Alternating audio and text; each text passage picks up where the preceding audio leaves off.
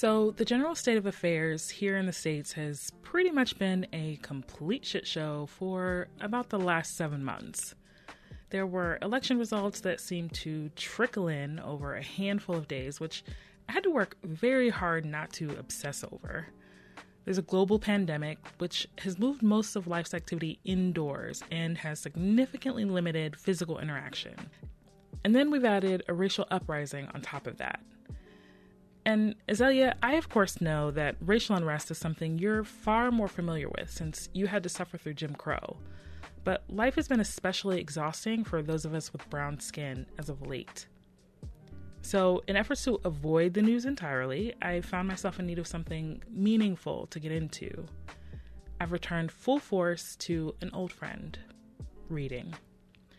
Unfortunately, the content hasn't been less heavy, but it's been a needed turn inward nonetheless. Now, I've always been an avid reader and I never really stopped. I'm always kind of reading something. But lately, I've recommitted in a new way. I'm reading books about Black people, by Black people, for Black people. I bought all the books. I bought Prayers for Dark People by W.E. Du Bois, No You Shut Up by Simone Sanders, Stamped from the Beginning by Ibrahim Kendi, Black Feminist Thought by Patricia Hill Collins, Sisters of the Yam by Bell Hooks.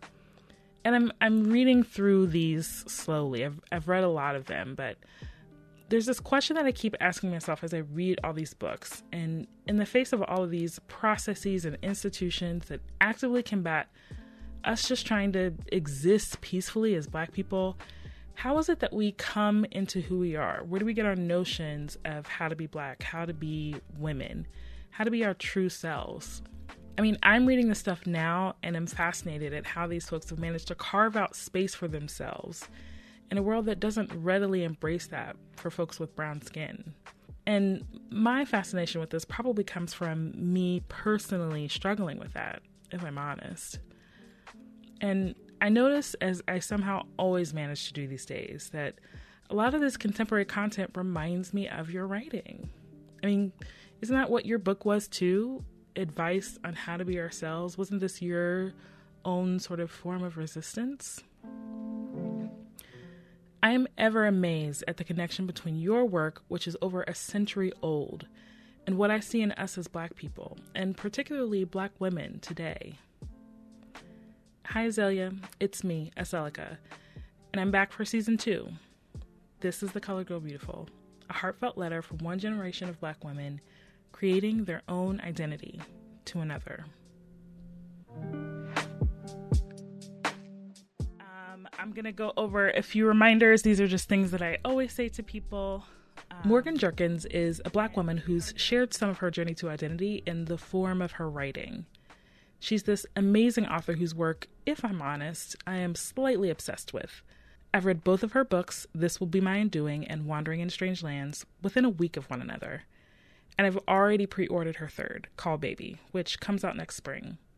She is unapologetic and honest about all of who she is, and I respect that about her. Thank you so much for meeting with me. This is super exciting. Oh my God. Thank you so much. I think what fascinates me is how Morgan has sort of laid out her journey of growth in her writing. She starts with coming into her own as a young woman in her first book, This Will Be My Undoing. And in her most recent book, she digs deep into ideas about Blackness and her own Black history and wandering in strange lands. I talked with her about her writing and some of the ways she was raised to perceive herself as a young Black woman. These perceptions were largely positive and generally stemmed from her experiences within her own circles of family and church. But she also had this experience when she tried out to become a cheerleader as a young girl that gave her a rude awakening about how others perceived her Blackness. You know, I knew that I was Black in the sense that everybody around me was different shades of brown. Most of the Blackness that I knew of was deeply ingrained in church. I grew up Pentecostal. It was deeply ingrained in our dialect. So I knew that in terms of the distinctions. And I remember me and a friend of mine who was another girl of color, but she was Filipina. We were having an argument. I don't even remember what it was about, but one of the things that she said was that, you know why you didn't make the team is because monkeys like you don't make the team. And it was in that moment where I was reduced to an animal that I started to question how my Blackness was esteemed outside of the church, outside of my mother's home, outside of my grandparents' home.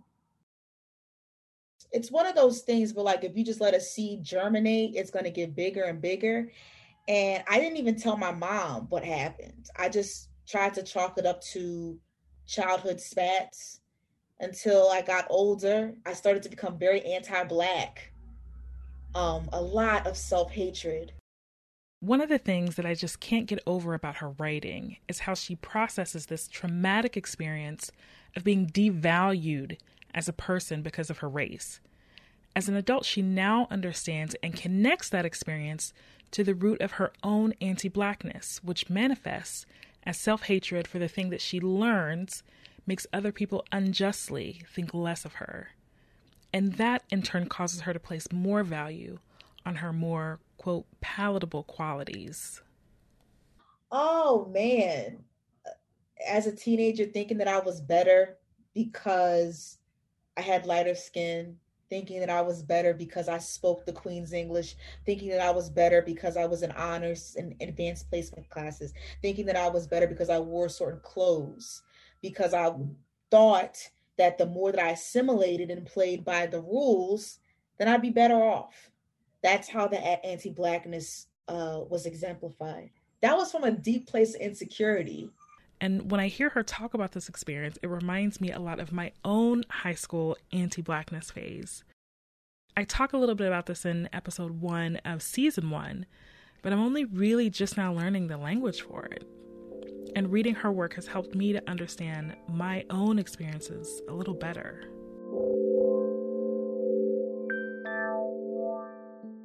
Morgan found that her attitudes toward herself and her Blackness began to change once she went to college. Ironically, I didn't go to an HBCU, I went to Princeton, but it was because of that hyper exclusive place that I really found my people. And I started to disentangle so many different things and all of the feelings that I had about myself, or that were already unraveling once I started graduating high school, but were starting to really complicate themselves. And I was finding vocabulary for things that I always knew, but I just didn't have the articulation for. I started to learn that through my peers.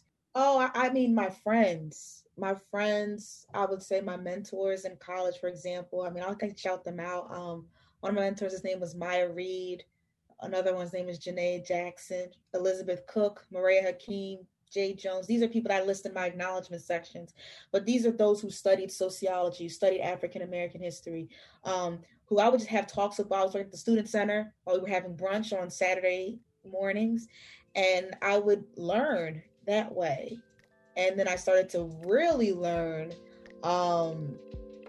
even further than that when I went into grad school and started to read more African American literature.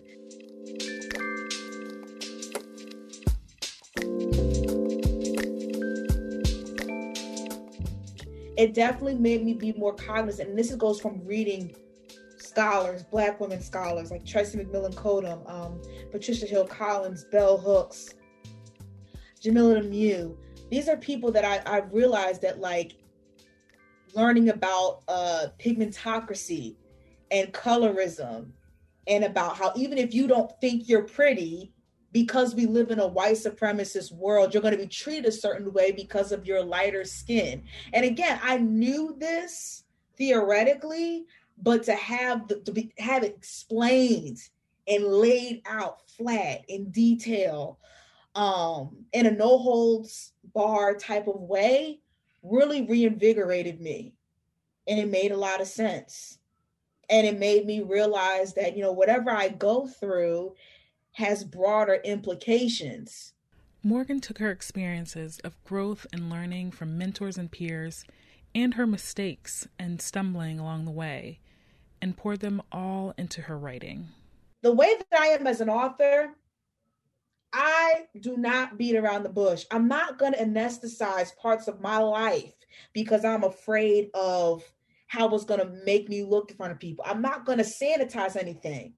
It's better if I show you the ugly parts and the evolution than to have you then show this Black girl magic finish with no twists and turns, with no jagged edges, with no false starts. That's not who I am. I love this sort of authenticity. I think it's needed and important. I love seeing that in young Black women, not just strength, but openness, a willingness to share the beginning stages of growth, before she had everything figured out, because none of us always had everything figured out. That's the thing. And I tell people all the time, good for you. If you grew up as a Black girl on American soil and never doubted who you are, never was insecure about who you were, your race or your gender, or race and gender. But that's not my story. I'm grown. I've gone to therapy. I've been humbled in public and in private. And I work like I said, I'm a senior editor at a digital magazine for women of color. I uplift other women of color who do and do not look like me, and do not have the privileges that I have on a daily basis. And so when we have these conversations about accountability, when we have these conversations of growth, are we allowing ourselves and other Black women to talk about what we were like as girls and how we've grown? Because if we're not, I personally believe that we're just reifying white supremacy. We're treating ourselves as static beings who don't make mistakes and who don't learn from them. And I have no shame in saying it over and over and over again, because somebody needs to hear it. Somebody just can't look at me and say, well, yeah, she got here, but let me tell you about the ugly parts. Let me tell you about who I was then. And that's why I said at the end of the chapter, I hope that when people read the book, that they see it as an introduction or maybe an addition to other Black women's literature that they've been reading. But I cannot speak for other Black women, and I will not do it. I like to make people think, consider this other side. Have you thought about this? Not in a way that, obviously there's certain things I'm not going to say consider another side to. Anything bigoted, fascistic, of course, I have boundaries. But otherwise, I'm like, I like to provoke in the sense that I'm not trying to do it in a trollish way, but to consider other things. And if we respond really strongly to one side or the other, why is that? How about we interrogate that? Again, I love Russian literature, and a famous Russian literature critic, his name was Mikhail Bakhtin. One of the things that he agreed with is that, the unfinalizability of a human being, which means that we're never fully complete. And I believe in that. I believe that basically in layman's terms, if you are alive, you're evolving, you're changing. That helps me because, thinking about as a Black woman, people always trying to pin me down to something, whether it's stereotypes, tropes. I want to evade all of it. I want to slip through the cracks of all of it. Morgan is brutally honest about her growth story, and she's serious about self-care in a way that takes that growth into account. Be kind to yourself. Like, seriously, be kind to yourself. Be kind to yourself is like, when you have these feelings, don't be like, why are you having these feelings? Or why are you so vulnerable? And stop crying, or like, stop doing these things. It's like, let yourself feel. Because one of these days, that levee is going to break. So I always try to tell people to be kinder to yourself. Rest up, journal, do whatever you can to get that movement, working out, and give yourself time. There have been many times where I wish, I wish I knew this sooner. Like, I wish I was back in college and I had even just a fifth of the self-esteem that I have now. I wish I would have went through college like that. So always remember that I always try to tell myself I'm on my way. Like, I am right where I need to be. And that no moment in my life is squandered. And full circle moments happen all the time, subtly and majestically. You are coming into yourself as you speak. You may not see it because it's not a big bang, but it's happening. So give yourself space for that. There's this one line in your book that I've remembered ever since I read it. You say, "A woman's life is what she makes it." And I love that. I want to be the type of woman who creates the life that she wants for herself. When I read Morgan's work and the work of women like her, I see these women as defying gravity. And I need those examples, those reminders, because trust me, I have not arrived. Every day I'm striving to be my whole self, to be authentic. I'm striving for growth, even when it's not pretty, or I haven't done it right, or I screw things up, which happens all the time. I am trying. But I'm grateful for the stories and writing and work of Black women like Morgan who encourage me to keep at it. For season 2, I want to tell you about more women like Morgan who have their eyes set on how they want to exist in the world. There are hundreds of thousands of these women out here thriving, growing, being their whole selves, but I want to tell you about just a few of the ones that I've encountered. Women who are a lot like you. Okay, you ready? Here we go.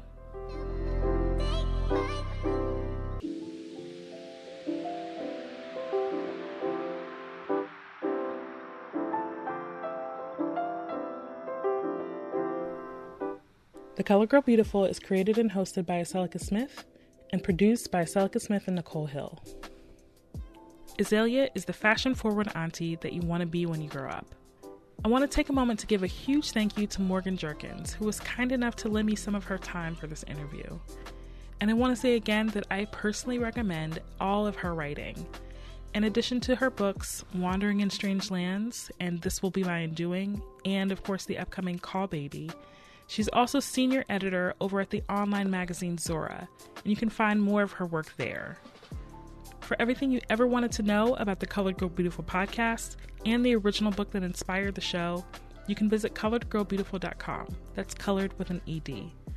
We would love for you to subscribe to our newsletter, follow us on social media, or purchase your very own Colored Girl Beautiful merch, which currently includes a super comfy t-shirt and an all-purpose canvas tote. If you like what you hear, send this episode to a couple of friends. And if you've got a moment or two to spare, leave us a 5-star rating on either Apple Podcasts or Podchaser. Links for both are in the show notes. If you have any thoughts, questions, or suggestions for the show, we would love to hear them. Email us directly at hello@coloredgirlbeautiful.com or DM us at CGB Podcast on Twitter or Colored Girl Beautiful on Facebook and Instagram. Thanks so much for your support. Stay safe, and we'll see you soon.